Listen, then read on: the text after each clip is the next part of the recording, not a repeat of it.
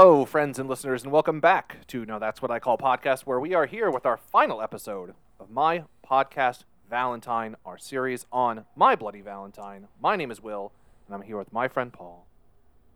How's it going, Will? Paul, it's going well.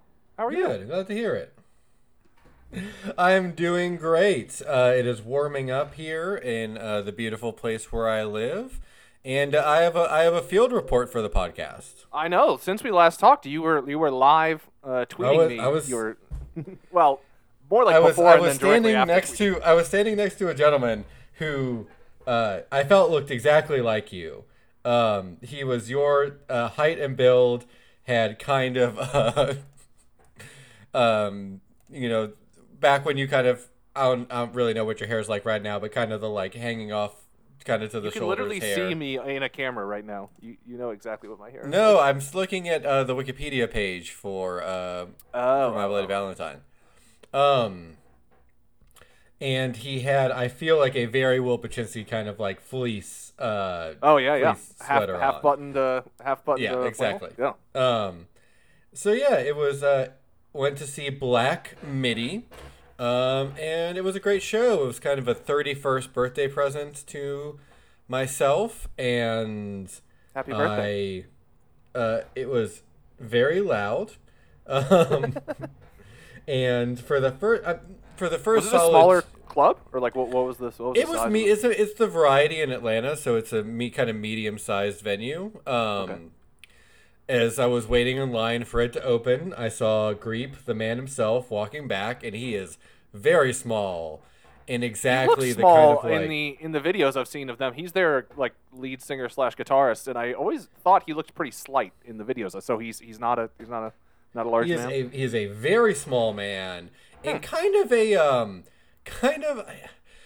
persona he's cultivated for himself is kind of American Psycho by way of Wall Street Bets. That makes sense. Like a internet savvy, weird, hyper capitalist little persona that he's cultivated for himself. He reminds me a little bit of David Bowie's like Thin White Duke phase when he was doing like Station to Station, where he was kind of like coked out of his mind and like had slicked back like hair and was wearing like vests and like flirted with fascism a little bit. I don't know. It's like he's putting on 80s yuppie. Yeah, exactly. That's kind of and I think a lot of like to me I think 80s that's exactly yuppie, like, what Thin White Duke was doing. Yeah. But like I feel like with Greep, like he's less established a persona, so we don't know kind of like where on the irony scale he is on it. It was a very loud, very fun show for the first kind of hour and a half, 2 hours. I was down in the pit, was, doing the old school, throwing the elbows, jumping around. And then at one point I just realized, fuck, my body cannot handle this anymore. So I retreated and got a drink of water and watched that last like half hour of the show from a safe distance. Was it as like technically savvy as their like albums are? Like was it a lot of? They did a really good job recreating the sound of the albums. The brass playing, the kind of sax and alto sax was really well recreated. They do a really good job of bringing their sound live. That's cool. I'd say that the vocals are where there's the most kind of changing up. He's definitely not. The vocals are never really the things, but it's jammy. It's kind of that proggy jammy kind of thing where they're definitely not just playing the songs straightforward. Yeah. This was a good 2.5 hour show and there were like 10 or 11 songs played. So like they're already long songs get even longer. I really loved, most of it was Cavalcade because, they're still kind of touring to promote Cavalcade, but in the lead up, I was definitely doing a lot of re-listens to Cavalcade and my appreciation for that album was growing. John L., Chandro, and Slow were probably the three main highlights, but there was a good 20-minute kind of ascending forth. Oh yeah, that's cool. Back and forth that was a lot of fun and a nice kind of interlude. Did you pick out any new stuff that you hadn't any things you hadn't heard before that was? It definitely it definitely made me want to go back and revisit of Schungenheim a little Yeah. more. One sec, I'm looking up because I.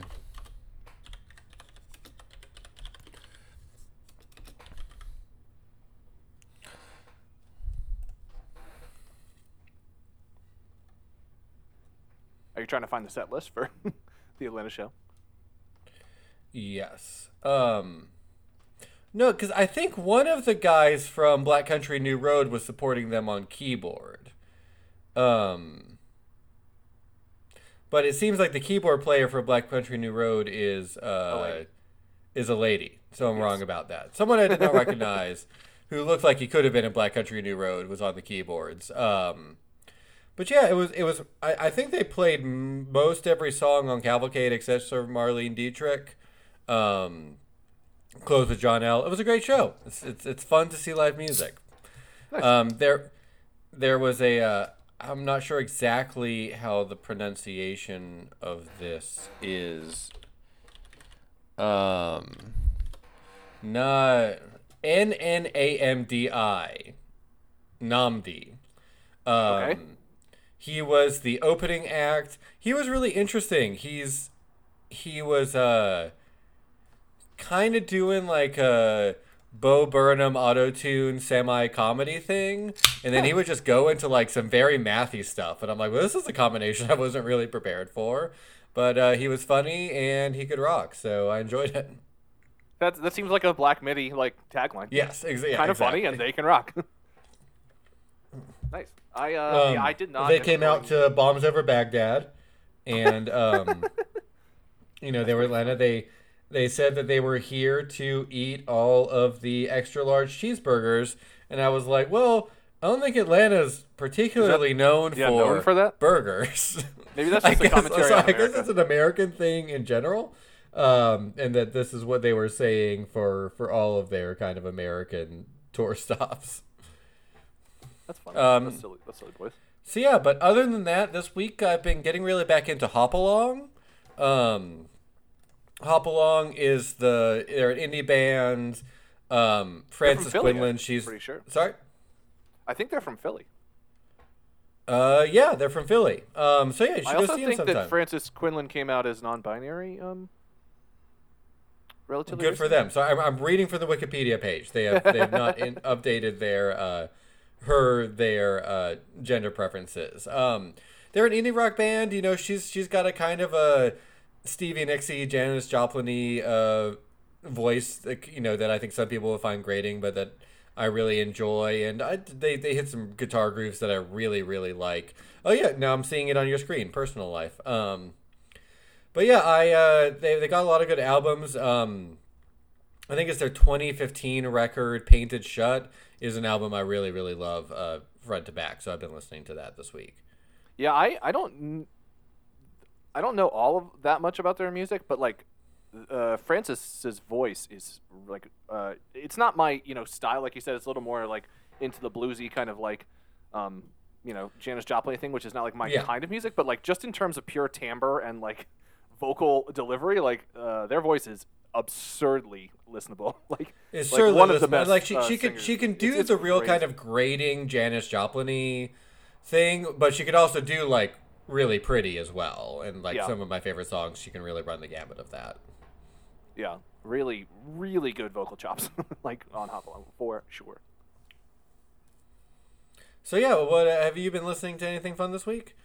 I've been mostly just digging into my same weird stuff. I've been like getting really into. I did not listen to the YouTube link you sent me yet. It's okay. I will at some point, but I've not yet. So one day, dear listeners, I will do this as a bonus episode. But I've been getting really into what I would call like early industrial harsh noise minimal synth like micro releases just pile those adjectives on from like the late 70s and early 80s, and I'm really enjoying them in a way that I never like. It's kind of interesting because it's making me think about music a little bit differently, because I've never really been, like we've kind of talked about this, like I've never really been much of like a rhythmic music listener. Like a lot of the stuff that I've go to tends towards like very melody driven stuff, like and stuff that's like a little more rhythmic, like like hip hop or rap or things. like I've never really kind of gotten that into. And in a weird way, this is kind of like backdooring me into that stuff where it's like very repetitive, like beat-based stuff, but it's just like for whatever reason the time period, like the early 80s like sounds of that like early analog synth stuff and the kind of like brutality of it, like this electro punk thing to it is really like doing it for me. So I'm surprised that I'm getting into it because it's not music I ever would have thought that I'd be into when it's just like a 3-minute song of just like, you know, like 808s and Heartbreaks. Like that album is named after the TS-808 like drum sample machine, and like a lot of this music is that stuff. It's like very. Is this your backdoor into EDM music? Do you think? That's kind of what I'm like wondering in a weird way. It's not like what I would have thought, but it's like a lot of the music has like a very similarity to that kind of like, you know, chilly like it's not lo-fi, but like early analog sort of sparse drum beat sound, like drum machine sound. And I'm like really digging it in a way that I never expected to. So I'm like, oh, maybe like this will open up doors for me for like other things that I, you know, never really thought I'd get into in a weird backwards way. Cool. Well, we'll have to get into some of that at some point. But I don't know that we'll have to. We are coming to the end of a journey today. The end of our second series. The end of our second series. 2 full series down after a couple more, like 45 minutes. But yes, today we are finishing up My Bloody Valentine with the last album that they released, MBV, in 2013. So I want to do like a brief context of how we got to 2013 with My Bloody Valentine, because last we left off a while before 2013. A while before 2013. So this is the second of 2 bands who have kind of a big hiatus. This is a massive hiatus. This was a 22-year hiatus. It's like one of the longest between albums that I would guess that I can think of. I mean, I know we did that Wikipedia deep dive on one of our Godspeed. Then you cut from what you did. I cut pieces of it. I think there's still some. I think there was still some of it in there. Either way, there's still some of it that you cut a lot of. I cut a lot of it. Well, there was just a lot of it of us reading a lot of me reading Wikipedia verbatim. So. In 1991, the band releases Loveless, right? And then they go on a big tour after Loveless, and it was Loud as Fuck, which was what we had talked about earlier. Yeah. It was quite an event, but it happened. They got back, and they, surprise, after driving everybody at Creation Records crazy for the last 3 years, they were dropped from Creation Records. No, what? I know. What? You wouldn't have thought. For real? So, yeah. So they're dropped from Creation Records. And they signed with Island, who is a label that's been around for a long time. I know them from releasing like King Crimson stuff in like the 60s and 70s. So they signed with Island for, I think it was like a $250,000 like down payment kind of thing, which they put towards making a studio because they had trouble finding the right one. They had trouble finding between the 19 studios that they bounced around in London. They had trouble finding one that they liked. Surprise, surprise. Once Kevin Shields has the money to make his own, he still has trouble liking it. So the studio is that didn't solve all his problems. No, in fact, it created more. So the studio was completed in 1993, but apparently, according to him, the quote was like, some type of technical thing sent the band into like a spiral meltdown is what he said, which I think just means him. So I don't really know exactly what that means. So the studio was completed in 1993. Standing having a meltdown, being like, everyone's melting down here. Everyone's melting down around me. And I am calm, in the voice of reason in this case. So the studio's completed in 1993. The band is signed with Island Records, and theoretically they're supposed to be working on new material. It was rumored around this point that Kevin Shields is suffering from like writer's block. He can't make anything. He's having problems with the studio. Everything's kind of going weird and wrong. During this time period from 1993 to 1996 was kind of like when they were in this studio, and this was kind of like his like worst years of sinking into whatever it would be, either depression or inability to produce. The only thing they produced during this time was like 2 covers for tribute albums, and then like a instrumental song. I didn't really feel like didn't really matter about listening to them or not. They're not really very major works in the MBV canon. And also during this time, the various members of the band are departing. So Debbie Googe, or Googie, or however we are saying her name, she left the band in 1995, and she was a taxi driver in London for a little bit, which is kind of interesting. Which is the thing that takes a lot of work to become. Like, you can't just like become a taxi driver in London. She did it. Whatever it was, she put her mind to it. And then eventually she formed the band Snow Puppy, which had members of Stereolab in it as well. So she went off and did her own thing. Colm, who was the drummer. Is that a foundational album for... Is What's that? Stereolab a big band for you? They were a band that, interestingly, like they're kind of tied to Godspeed in a certain way because like their albums. I was thinking of Spiritualized. I'm sorry, Stereolab's different than Spiritualized. Stereolab is different than Spiritualized, but their albums from the 90s. What do you like better, Stereolab or Spiritualized? Interesting. Probably as an entire. I don't know. They're similar spots to me. I don't super love either of them, but they have like one or two albums that I really think are pretty good, and then the rest of their discography I'm like, that's interesting, but I don't know that well. I feel like everyone likes that one Spiritualized album a lot. Yeah, Ladies and Gentlemen, We Are Floating in Space. That's a great record. I think that's a fantastic album. And Stereolab has a couple of good ones. Dots and Loops, Emperor Tomato Ketchup. They're very like a weird mix of like jazz, like lounge jazz 50s stuff with like electronic krautrock disco stuff. It's weird. It's interesting. Well, maybe one day we'll talk about something. I doubt it. I don't have a particular passion, but maybe. Either way, that person, I forgot, I think it was the lady who was the singer in Stereolab. She formed Snow Puppy with Debbie. Colm relocated to the U.S., and he was the drummer in the band Hope Sandoval and the Warm Intentions with the Mazzy Star singer Hope Sandoval. So they had both left the band. And then during this time, Kevin Shields and Belinda Butcher were still trying to record an album through kind of like... And are they still romantically involved with each other? I think they were at some point, although she leaves the band in 1997, and I think like... And probably him. And him. The whole thing kind of fell apart. So during this time, Kevin was trying to produce an album for Island to be released in 1998. Belinda Butcher leaves in 1997. Kevin is like a little cuckoo bananas. He can't really produce anything. And then ultimately what ends up happening is he delivers some undetermined amount of music to Island in 1999 when he kind of like leaves their recording contract. There's like a wide variety of speculation as to how much. Some people say he delivered 60 hours to them, which is insane. Yeah. Some people say it was like 2 albums. I think he himself has said it was about 2 albums worth, but he thought most of it was stuff that should be scrapped and it wasn't really worth working on. So that's kind of like the end of the 90s for them. Is after Loveless, they more or less imploded.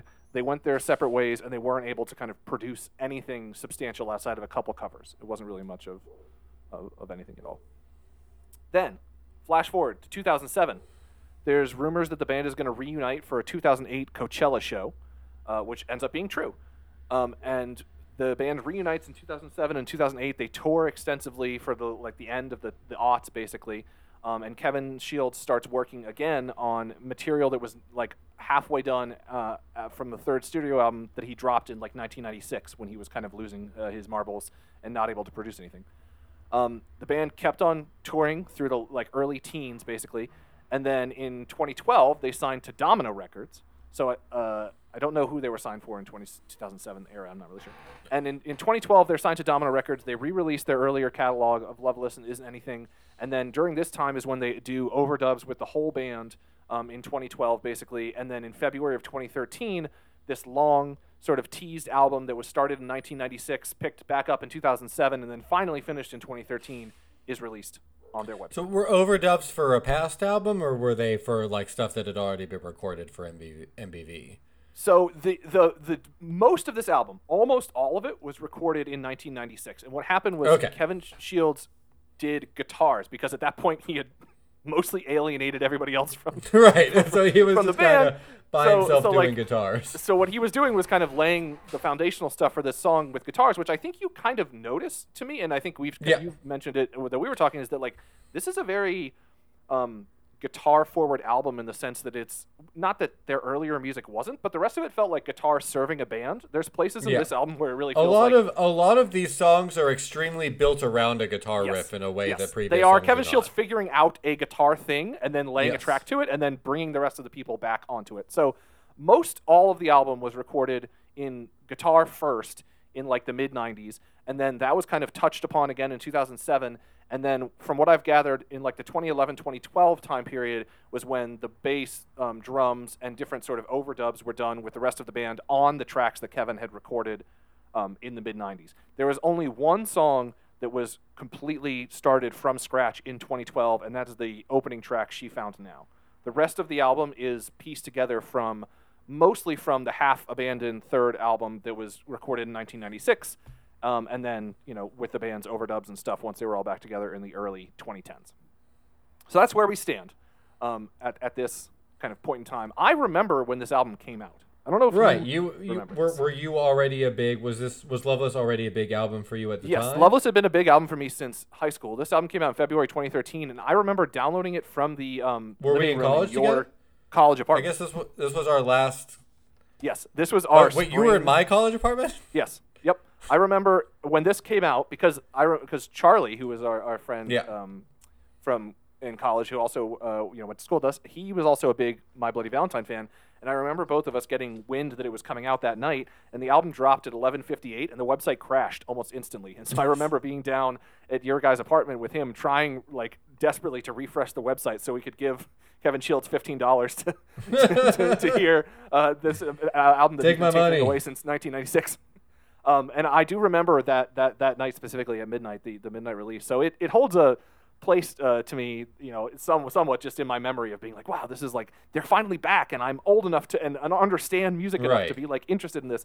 And I think in general the album was received pretty well. I'd be curious to know what are your kind of bigger picture thoughts on MBV as a whole going into from what you listened so far. I actually like this album. I think this might be I liked this. Yeah, I liked this album. I liked it's almost it's different than Alleluia, but it's almost similar feelings to me of when we listened to Asunder, where I'm like, well, this is a guitar album. When like the previous albums have been like more complex than that. But like I like the guitar stuff that this album is doing a fair amount. Yeah, I agree. It's different, but still good. And it definitely feels like the product of somebody who is doing it all on his own, more than Loveless did. Yeah, it makes a ton of sense that, like, they got these kind of guitar riffs, and then we're like, okay, let's build a song around that. As opposed to spending, 38 hours trying to get their vocal samples correct. I have an update to the vocal thing at the end that's very funny as well. Okay, cool. I'm excited to hear it. Yeah, so I don't know if I had heard that this was more of a drop-off, but I ended up really enjoying it. I think more than I expected to, maybe because, like, maybe it's just, like, versus Loveless or whatever, but I expected it to be kind of more of a drop-off than it ended up being. Yeah, and I think the fact that it steers away from Loveless, like, in my mind, there's three. Yeah. This album is like not. Three, it is not Loveless 2, which I think is to its credit. I think there are a handful of songs, and I'll play one of them that I think are Loveless adjacent, where it feels a little more like floaty up in the air. And then I think there's a chunk of songs kind of in the middle that to me feel like very grounded and guitar forward, which is kind of what we were talking about. And then at the end, it also goes like quite like far into like a drum and bass like jungle thing. There's a lot of like there's a lot of like repetitive. The jungle thing is interesting. Like, that was not my favorite part. It's not my favorite part either. The middle chunk is my favorite chunk. Like I think there's a chunk of songs. There's a chunk of songs in the middle of this album that just have some nice kind of propulsive driving guitar riffs that just kind of like loop and loop and loop and loop in a way I find really, I don't know, meditative might be the word, but like engaging. And start with Kevin Shields like specifically talked about that, where he said like, when I was sitting down to write this, I wasn't trying to write like song structures like I was in the past. Like I was just trying to like work out an interesting thing on the guitar and then kind of see where it took us and turned into. I'm going to play a bit of the opening track. This is She Found Now. And this, like I said, is the only song that was recorded not live, but was recorded new when they were doing studio work in 2012. And to me, it's interesting that this was recorded in 2012 because I think that this is one of the songs that harkens most back to Loveless in terms of its sound and stuff. So let's hear a little bit of She Found Now, the first track from MB.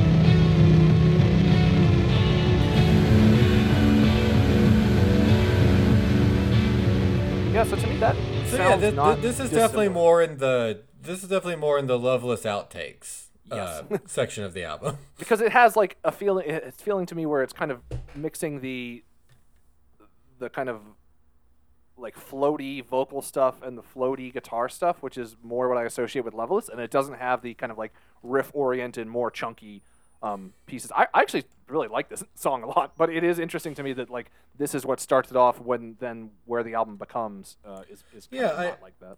It's definitely more in the Loveless vein. It feels to me like the female vocals are a little bit more forward in the mix than in Loveless. But yeah, I dig it. I dig it as well, but I do think if the album was all that, then this would be kind of a weird Loveless 2. Yes, this would be scenario. like a Loveless 2, Secret of the Ooze kind of thing. In which case, it's not as compelling. But we're going to go to the next song, Only Tomorrow, and I think that this is the most streamed song if you look by Spotify numbers, which I think kind of makes sense because this one to me like typifies the more grounded riff style that we were talking about Kevin working with. So we're going to hear a little snippet of Only Tomorrow.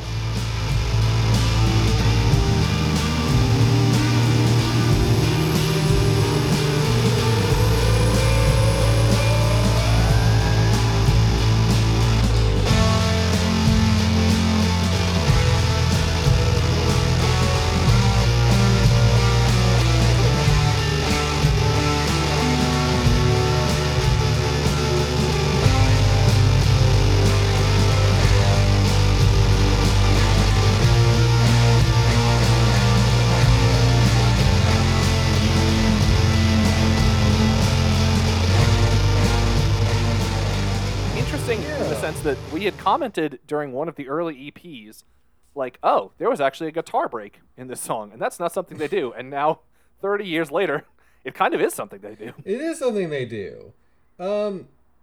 It makes sense, and the background of him spending more time alone on this definitely makes sense, but he's good at guitars after all this time. And I like the kind of like, I don't know, it's a very kind of like stay a while and listen song of like, it's a 6-minute song. It's like almost 6.5 minutes.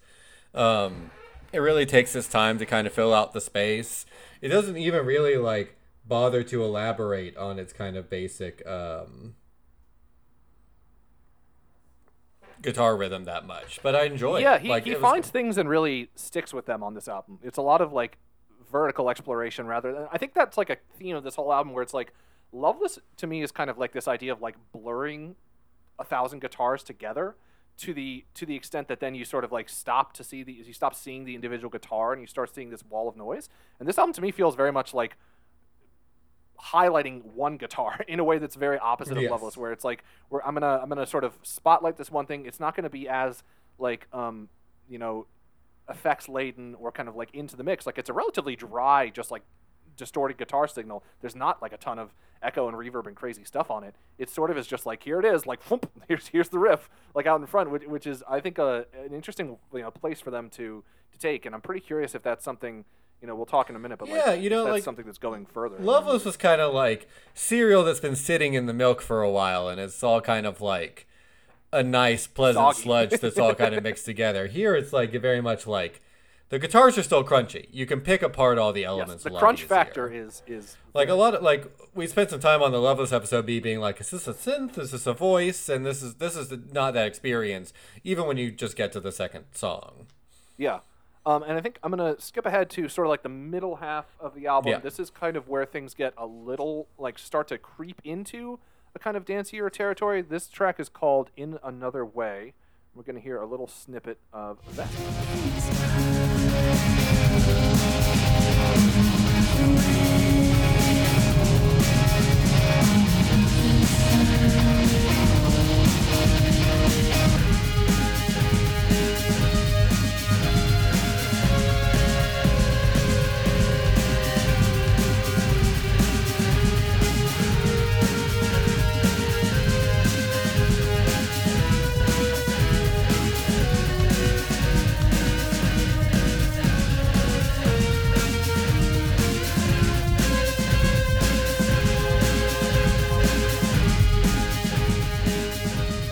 I really enjoy that. You know, it feels. I really like enjoy that. That's a guitar riff I really enjoy. Yeah, we had talked about before, like how, you know, the idea of like that Levelist has a lot of like implied and vague melodies, and this is just like, nope, here's the melody. Like here's the thing. Exactly. Like, we're just gonna do it a couple times. It's very forward, and even kind of like the kind of like, I don't know, stringy synth going behind it is also very kind of straightforward. Yeah, it feels a lot more defined than what their earlier things would have sounded like. Yeah. And then finally, this album ends in like a very jungly, like super beat-oriented kind of way. I'm just gonna play a little snippet of the second to last song. Almost like they were mixing two things together, and then by the end of it, the mixture is like too strong in the other direction. Yeah, that's true. It starts off one way, it like goes to a different thing, and by the end, it's just again like it's reached a third plateau of being quite different. This is kind of the back half of Nothing Is, which is like a 3.5-minute song that I would like not really even call a song. It's just kind of like a jungle like bass drum and bass like rave up sort of thing. So we'll hear a little bit of that.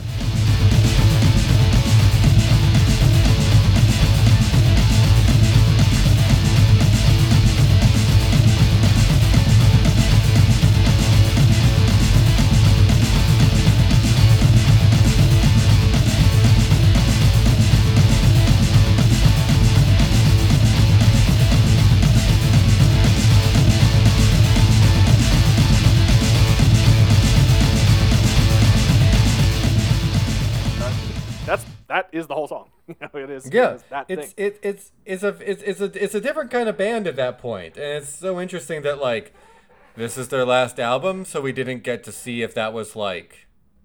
But it almost fits for what we've seen of like. This is a band that's always kind of been morphing around in sound, and when you take away the like, they're gonna end up in Loveless. It makes sense that like he's already kind of on to something different. Yeah, I also think in a weird way it feels almost like arrested that we're not seeing like what the next step of evolution here is, I guess. In a weird way, I think it goes back to some of the earlier stuff, like we had said, specifically with You Made Me Realize, where they would have like the sections in their concerts where it's like a 30 minutes of noise stuff, and I understand where that's coming from. This feels like the next evolution of that, where it's like, and where it has the same intention. It's like, we're going to play this thing that really grooves for us, and like you're either going to get into it, and be kind of transported into the trance of this thing, or you're going to bounce, and that's fine with us, and we don't care. Like, and I think like it kind of has a similar vibe to me with that. It's like, it's not doing the same. It's not like a harsh wall of noise anymore, but it is like this very repetitive, like, I mean, just super like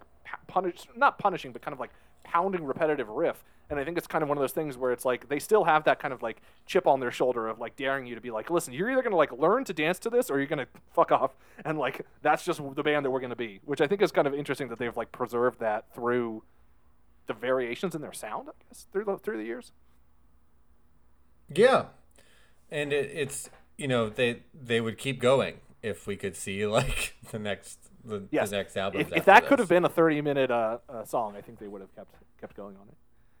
Yeah, so that is 2013's MBV.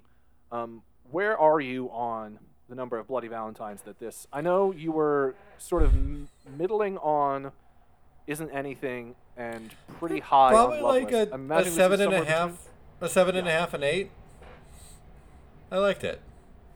Yeah, I think I'm in a similar area on this. I feel like when I first listened to it, I think I was kind of disappointed because I was like, this isn't Loveless 2. You know, like that was what I was expecting.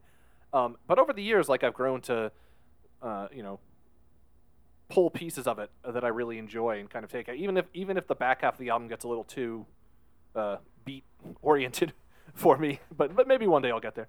So I think for me it's similar, around an 8. And so that is the kind of where we are today with My Bloody Valentine. According to Kevin Shields, this is a repetitive thing that he has said previously, but since 2013, he said that there will be an EP of all new material released, followed up by a 4th studio album. In 2017, he said he was working on new material. In 2018, he said he was working on 2 EPs. In 2019, he said they were expected to be released. As of 2020, nothing is really happening with that. They did have a collaboration with the clothing brand Supreme, which is kind of funny, where Supreme... like, it is very funny. Well, from what I know of Supreme, that is very funny for that to be the kind of cash in for that. I mean, it kind of makes sense to me in the sense of like it's kind of like a '90s throwback kind of thing. And I don't know if you can see my screen where I'm showing here, but like it's like all of their album covers have this very sort of vague weirdness to them, and I think it's like Supreme's style of just kind of like let's just blow up this graphic to be an entire shirt. And then just like slap our fucking Supreme, and then put our logo on it and charge like $1,000. Like all these extremely nondescript but extremely expensive clothes that you're showing me.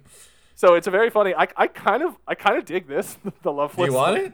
Short sleeve, but I mean, I'm sure. I'll get it for you for your birthday. They don't make it in big boy sizes. $8,000. And two, it's definitely sold out and very expensive now. Yeah, so that's kind of currently where we are with My Bloody Valentine. They've been saying since 2013 that they are going to put out new music, but it hasn't materialized, and it just sort of keeps churning. The most recent thing that they were in the news for, which is very funny to me considering our discussions that we've had, is in 2020 they accused Spotify of showing fake lyrics, which the band called completely incorrect and insulting. Showing fake lyrics. Yes, so like Spotify nowadays, I don't know if you know this or not. Yeah, no, they show lyrics. Yeah, they scroll lyrics. Apparently, they are not the correct lyrics. And then, so that doesn't shock me. Yeah, so he said the lyrics are completely incorrect and insulting. We're not sure where they got them from. Probably one of those bullshit lyric sites on the internet. And then in this article, there's a funny thing where in 1990 he said to NME that their lyrics were often pretty sensual. It's very human. We got that, buddy. People who experience the pleasure of any sexual thing will find something there, I think. Our lyrics are quite explicit occasionally, but it's all real, which is very funny to me. And so what he also there are a lot of non-sexy people making extremely sexual, very vague lyrics. Also, David Conway is now a published science fiction novelist, the original singer from My Bloody Valentine, which I found out reading this article. So he said that he was disenfranchised with music and he went to be a writer, and he apparently is a published sci-fi author. Good for him. And there's a funny thing where they said this is what he used to do with the lyrics for when Creation would ask him for lyrics for the sleeves.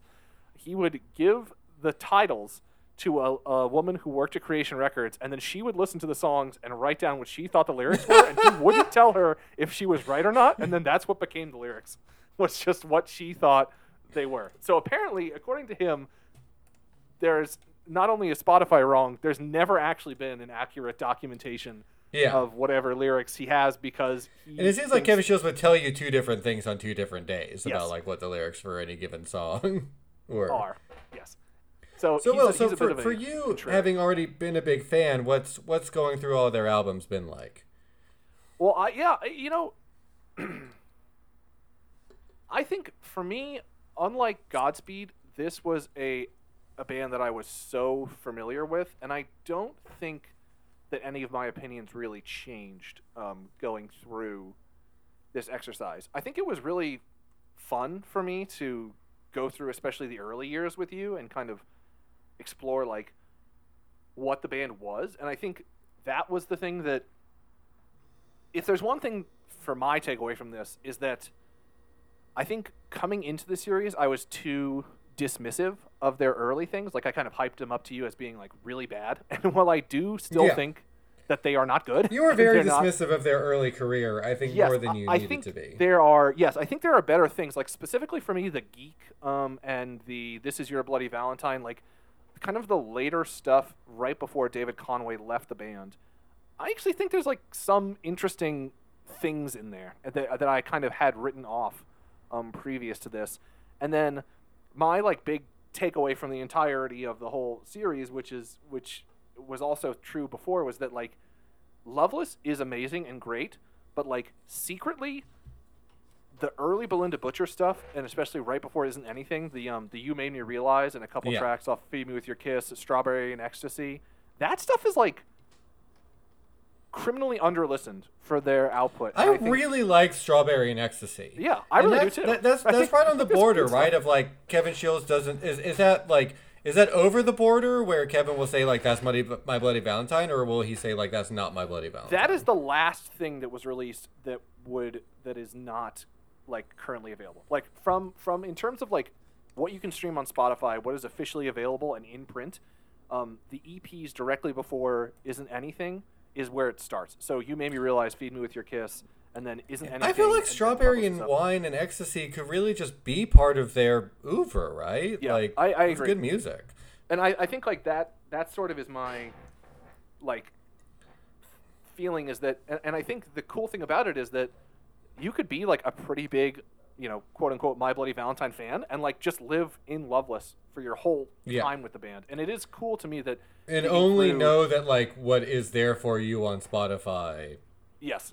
And like there are other things, which is a neat, always thing to kind of find. I think to flip it to your side, the question that was ruminating through my mind, because I don't really think that there's really much of a point of ranking these albums because like there's a lot of them.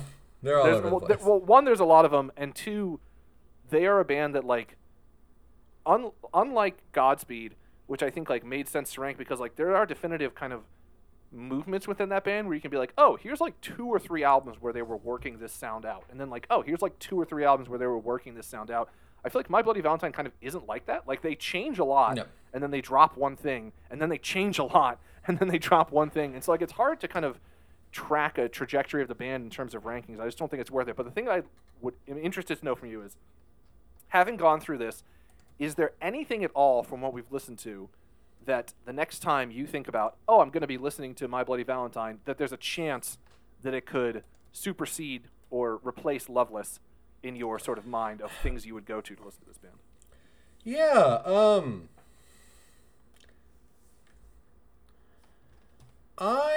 I can see myself putting on MBV. Interesting. Okay. I think I don't know if I could see myself putting on Isn't Anything. I could see putting on You Made Me Realize. And honestly, a lot of what, like, kind of the Jingle Jangle Mamas and Papas stuff is some of what I'm thinking of, like, that's a sound I could hear, and that, like, some of the music we've listened to could be a good example of that. Not so much the very early stuff, and if it's the later stuff, then, like, Loveless, Signs, Head and Shoulder, but, like, kind of like the Strawberry and Ecstasy, more Jingle Jangle stuff, where, like, they've got the softer female vocals in, but the guitars, and they've got some fuzz guitars, but they've also just got kind of, kind of acoustic, like, strumming or more bright guitars kind of overlaid with the fuzz guitars. That's a sound I also really liked, and that's a sound I could think about listening to just because I want to listen to that. Yeah, I totally agree. I think that's similar to what I was saying, where it's like some of that stuff. It's a bit of a shame that it's under-listened because it's a pretty good version of something that's very different than what the band would become. And I think, like, unfortunately, as a kind of casualty of Loveless being such an overwhelming presence in both shoegaze as a genre and in the band, that some of those things have been lost, either due to people not seeking them out or due to the band purposefully kind of choosing to leave them unissued in their later years. But yeah, I think both Paul and I are saying if you enjoyed any of this stuff, go back and give sort of a little bit more time to the Strawberry and Ecstasy era of My Bloody Valentine, and maybe the last like couple, Sunny Sunday Smile, the last EP with David Conway, because that sort of sweet spot transition point before they found shoegaze, but when they had moved away from kind of the harshness of post-punk rockabilly, there's a cool little nugget in there that I think deserves to be listened to a little bit more from. Do you have any kind of further recommendations if like people really, really liked, maybe they heard Loveless for the first time and they really dug it? Is there anything else people should go listen to? That is an interesting question. I will see if I can I'll put a Spotify. I had a little Spotify playlist I put out at the end of Godspeed. It might be nice to put out a kind of like shoegaze further listening.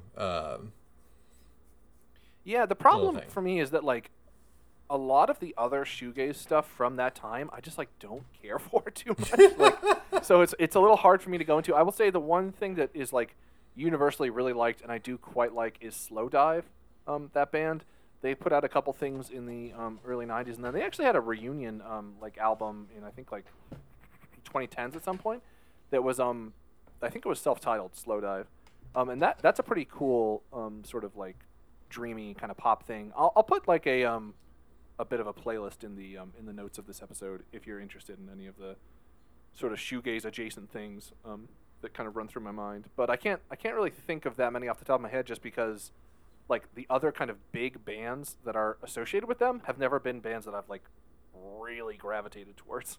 It's just not really ever been my thing. Also, side note, Kevin Shields did music for the soundtrack to Lost in Translation, the Sofia Coppola Bill Murray movie. So I love seeing where musicians have ended up on soundtracks. That's your next step. After you finish this podcast, go watch Lost in Translation with Scarlett Johansson and Bill Murray. Is that a good movie? I've actually never seen it. I've heard it is good for like the ennui of being an old white man. I hope they don't posit a romance between Scarlett Johansson and. I think it takes place like in Tokyo, where they're like both there, and then they have like some kind of like. He's like a washed-up actor, right? I feel like I watched like the first half hour of this movie. Yeah, I've not seen it. I like Sofia Coppola from some of her other films. Either way, that was where Kevin Shields popped up during his during the MBV hiatus. Maybe that's a good next step for you. But yeah, I think that's closing the chapter on My Bloody Valentine. Unless, like we said, they choose to surprise release something. It would be very cool if, like, in the next week, a long-lost EP is uncovered again. But I'm sure if, in the next whatever of us doing this podcast, if there's ever a MBV release, I'm sure it's something we would bring up or talk about. So thank you for coming with me on this journey, Paul. Of course, I really enjoyed it. It was a lot of music I really enjoyed listening to. And especially, like, even Loveless, I was not, like, super duper familiar with. Yeah. Well, Will, why don't you ask me what we're doing next? Paul, what the heck are we doing next? Well, Will, we've done 2 big guitar bands, so we're going to do something a little different. Okay. So we are going to go through the catalog of British-American rapper Daniel Dumile, a.k.a. MF Doom, who is both an incredible rapper and a really interesting personality, rap game supervillain, as he was known. Passed away fairly recently in a very kind of on-brand MF Doom kind of way, but he had a very strong persona. He had a lot of amazing albums. Man, I hope when I die, somebody's like, man, he really died in an on-brand, on-brand way. Really consistent to the end. This will be the 3rd series where there is, because, Skinny Fists is a 10 out of 10 album for me. Loveless is a 10 out of 10 album for you. And MF Doom's Mad Villainy is, any given day, I would tell you that that's my favorite. Depending on the day, I would tell you that that's my favorite hip-hop record of all time, is a 10 out of 10. I really, really love it. So we're going to do MF Doom next. Nice. I've listened to the first... Yes. Episodes worth of stuff. He had an earlier hip hop group, very different than where he ended up with his brother, and then his brother passed away, and that's kind of his hiatus story, was between the passing away of his brother and his kind of. We're really into the hiatuses within this. I know it's kind of reemergence as a real character. So we're going to do the kind of early KMD stuff when he was Zev Love X. Yeah, so coming soon, podcast from the now. Podcast we've talked about. Pod Villainy, I wanted to throw out there. Operation Podcast is probably the most straightforward way to do it. I like podcast. Podcast. I think that's the one we have to go with. And it's a similar thing to what you were talking about with Isn't Anything, where like Mad Villainy is like the best one, but any given day if I'm listening to Food, I might secretly be like, wait, is this my favorite MF Doom? Is this good? is this better? No, it's just as good. Like, is this better? I'm pretty interested in this because this is the first, series where I will be flying completely blind, and I think I'm going to try purposefully to. I thought you were listening to. So okay, have you listened to Mad Villainy all the way through? No, I listened to like the first half of it, maybe 2 or 3 weeks ago. Yeah, you commented to me on a couple of songs from it. Yeah, I meant more. I'm not going to read any of like the wiki stuff or like follow his. Like I want to be, because I sort of knew the broad strokes of Godspeed to some extent, Yeah. But I want to be a true passenger in the MF Doom Right, world. we're going to try to avoid what kind of hung over this series where, like, all roads lead to Loveless. lead to Loveless. Yeah, it's a hard thing to escape with My Bloody Valentine. But I think MF Doom is I'd say Mad Villainy is definitely a peak, but it's less career defining for him. He had a lot of output, and a lot of it is very good. He recorded under a lot of different names, so we'll hear from MF Doom, we'll hear from Victor Vaughn, we'll hear from King Ghidorah, and a lot of other collaborations in there. So yeah, I'm excited to be talking about something a little different this time. I'm excited too. And I'm going to. You're not a big lyrics guy, and so the danger for the series is that I just repeat lines I think are clever to you, and you kind of sit there, being like, "Yeah." I'm kind of worried about that in general, just in the sense of like I listened to the first 2 albums and I was like, I like these, but I don't know enough to like talk about this. So we'll see how it goes. I'm curious. It's going to be great. I'm going to have a best bars corner for each episode where I kind of throw out my favorite bars, and so we kind of keep it BBC. to... I've heard you search that often. That's like your thing. A best bars zone. Mm-hmm. A good bar zone. A good bar zone. Gotcha. Anyway, well, let's take a little break, and then let's come back with our quiz/game for the day. Heck yeah, brother. All right, and we're back. So, Will, I was at a concert on Friday. Mm-hmm. And I kind of discussed, they had some of the local banter coming out to Bombs Over Baghdad, and then talking about, I don't think Black Midi has a big differentiation between different U.S. states, and didn't really know anything specific about Atlanta, except that Outkast is from there. Okay. And that's why they talked about cheeseburgers a lot. So, Will, here's our game for today. And it's called... We Love It Here. Okay. And you are a touring musician, Will Paczynski. Sorry, that's your full name. Well, you are a touring musician. And I'm going to posit different cities that you've ended up in.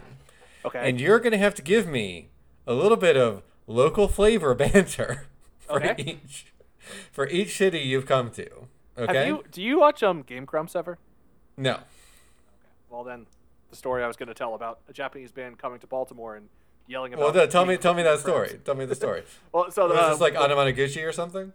I don't know who the band was, but one of the... this is a story on Game Grumps with one of the guys. He said he was at a con in like the early 2000s, and it was a Japanese band that was like a big deal that they were touring, I guess, and they were in Baltimore for like the Baltimore Comic Con. And I guess the singer came out on stage and like he couldn't speak English very well, but he really wanted to like connect with the Baltimore people, so he was like, "Do you like it to crab?" And then the crowd goes silent, and then he's just like, "Me too." There's like a video you can find of it online that's very funny. He's like, "Do you eat the crab?"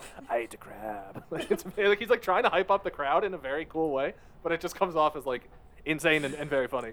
So I always think about that. That's exactly the spirit. So, Will, you're touring. Yes. You've got the world's biggest Pavement cover band. Oh wow. And you're selling out stadiums, which I don't think Pavement ever did. I don't think Pavement, the actual band, will sell out stadiums. No, exactly. So like really doing Pavement never sold out Madison Square Garden, but somehow your Pavement cover band is selling out Madison Square Garden. You're in New York City. Give me some of your local banter. Okay.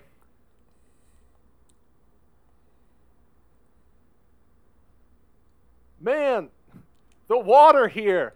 I'm going to steal some to take home so my bagels and pizza will be as good as New York City bagels and pizza, because everybody's always talking about how it's in the water.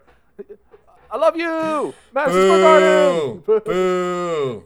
Okay, well, you failed to connect with New Yorkers. Oh, I really felt like that was like a local New York insight. You failed to connect with New York. Fuck Philly cheesesteaks. Chopped cheese for life. Yeah, fuck Philly.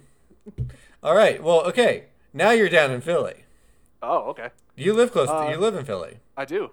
So what's your Philly local flavor? My Philly local flavor is the citywide. Let me Google it so I know that I'm saying the right thing. It is a... So you're on stage in Philadelphia. You've taken out your phone. You've taken out your phone to Google the citywide. So here's what I'll say. Meet me after the show for a citywide special, which is Woo, a can of PBR and a shot of Jim Beam for $3. Sweet. It's a thing you can order at bars in Philly. I knew it was PBR, but I didn't know what the shot was. So, Will, you have won over the people of Philadelphia. Wow. All right. I would kick the shit out of a Santa Claus or whatever the fuck they do here. They're crazy. They put soap in bags and beat mascots to death or something like that. It's hard. It's a weird place. Okay, Will, you have found yourself your favorite cover band. You're kind of off the big tour dates. You're down in Greenville, South Carolina. Oh, this is just a thing of my life. You're down in Greenville, South Carolina. What's your local flavor for Greenville, South Carolina? Who wants a pimento cheese and racism sandwich? Woo, baby! Okay, pimento cheese and racism. I love it. You have, I think you've connected with kind of the 7 hipsters of Greenville, South Carolina. All right, let's keep going. Let's keep going. Okay, so Will, you are in Rome, Italy. What are you gonna say to connect with the citizens of Rome? Hey, I started driving my tour bus in the wrong direction, but I ended up here because all roads lead here, baby. You know, and then, well, I don't know think you why saw my specific hype voice is going into this place, but that's the voice that I'm using. And all roads lead to Rome, so I think that they would appreciate that. I like what you've done. I think Rome bows to you. And then I would bow back and be like, "While I'm here, I do as you do, baby." Okay. I don't know what this voice is.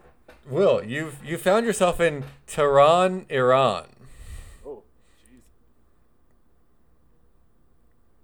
jeez. They love pavement. They are ready for you. I'm trying to think of I don't know if I have a Tehran specific. I'm trying to think. Greats of Iranian cinema. What you got? Oh for yeah. me? Oh yeah. There you go.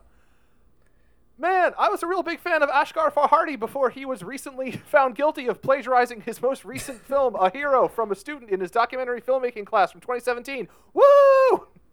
Well, that was a little wordy. You did not win over the people. Oh. You have been dragged off by the Revolutionary Guard. By the Ayatollah Khomeini. Oh, no. All right. And finally, yeah. more flavor from your life. You are in. Let me pull up the map.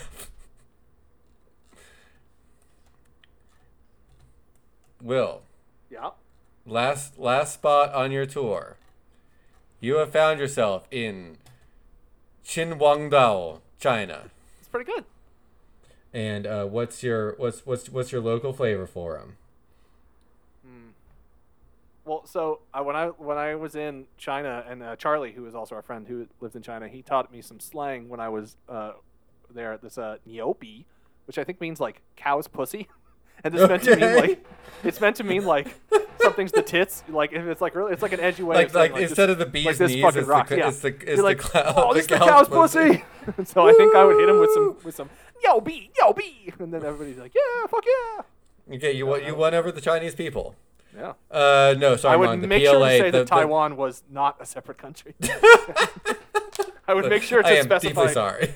This is I am. Our listeners don't know. We talked about John Cena's apology to the Chinese people for 15 minutes before the episode. For admitting that Taiwan was going to be the first country to see Fast and Furious 9. No, they weren't. Mainland China only. I'm very sorry.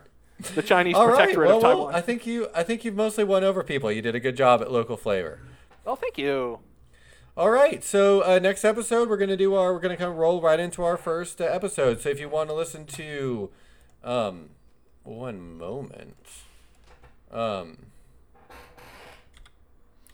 if you want to listen to available on Spotify the first 2 KMD albums, which are Mr. Hood and Black Bastards Deluxe Edition.